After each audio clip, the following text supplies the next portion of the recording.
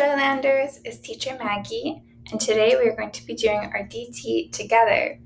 Please make sure you have your DT notebook, a pen or a pencil that you would like to write with, as well as the 365 Bible Stories and Prayer Book so that we can read the story together later. I'll give you 10 seconds to make sure you have all these items before we get started.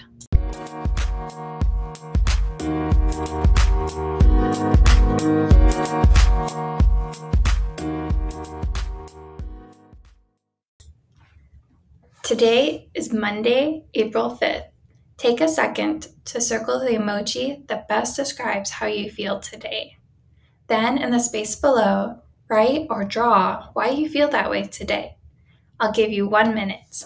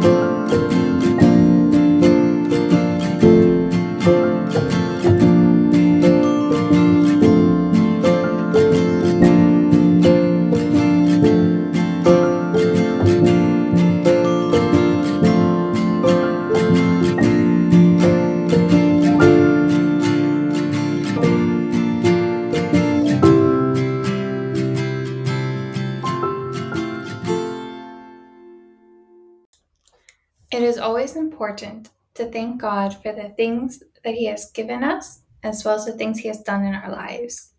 In the blue box below, with the speech bubble, thank you, God, for. Let's spend 1 minute writing or drawing something that we want to thank God for.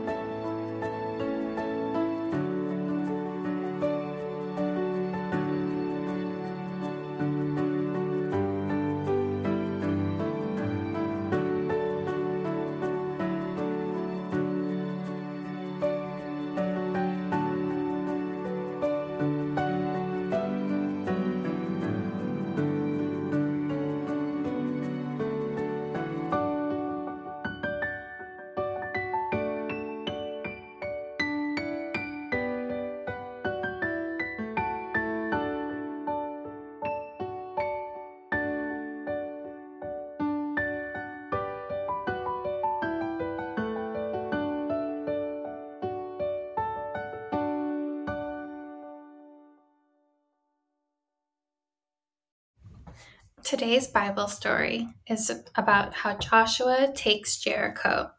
It is located on page 89 and 90 of the 365 Bible Stories. I'm going to give you 5 seconds to flip to page 89 so that we can start reading the story together.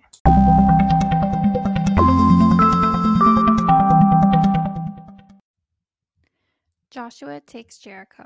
From the book of Joshua, chapter 6. The walls of Jericho were high and thick. Strong gates meant that no one could get in or out. Soldiers kept a watch from tall towers. How could the Israelites possibly capture such a well-defended city? But God told Joshua exactly what to do. Each day, for 6 days, you must march around the city walls. Take my box of laws and have 7 priests carrying trumpets going before the people. Tell them to blow the trumpets as you march. Everyone else must be quiet. On the 7th day, march around the city 7 times. Then the priests must play one long note on their trumpets, and all the people are to shout loudly, "The walls of Jericho will fall, and the city will be yours." So Joshua called the people together and told them what God had said. Remember, do not give a war cry. Do not raise your voices. Do not say a word until the day I tell you to shout. Then shout, he said. The Israelites did what God had told them to do. Each day, for 6 days, they marched around the walls of Jericho just as God had told them. Each night, they returned to their camp. On the 7th day, at daybreak, the Israelites came to Jericho again. They marched around the city walls once. They marched around the city walls twice. They continued marching as they had been told. As they finished for the 7th time, the priests sounded the trumpets with a mighty, mighty blast.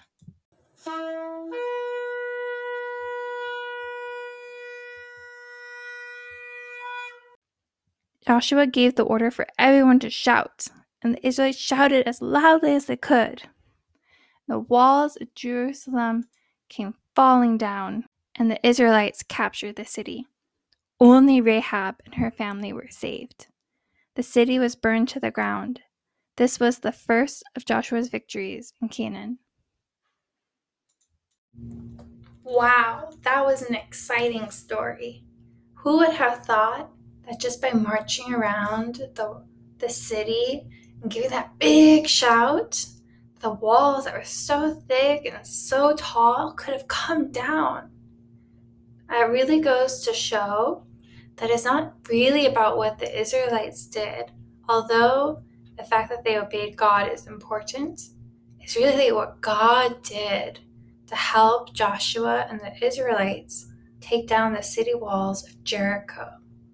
That's amazing that God helped them. In the yellow box, let's draw or write one thing that you learned from today's story. After that, go ahead and trace the letters in the point to remember so that we can all remember that God helped Joshua and the Israelites take down the city of Jericho. I'll give you 2 minutes.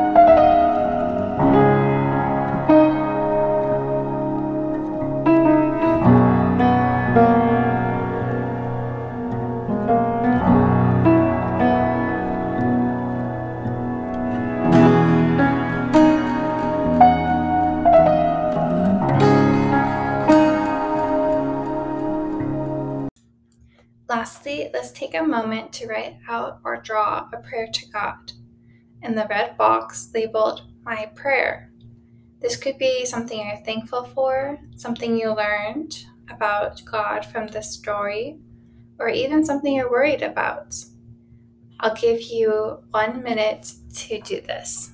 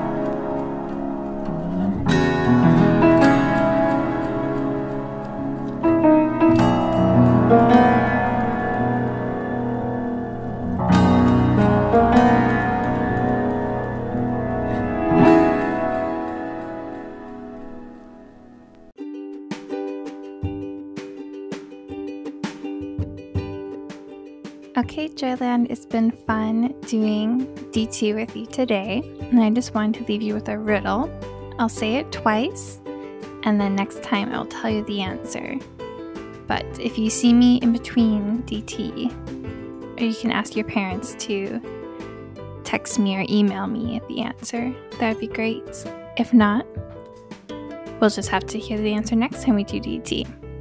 So the riddle is this: throw away the outside and cook the inside, then eat the outside and throw away the inside. What is it? And then again, throw away the outside and cook the inside, then eat the outside and throw away the inside.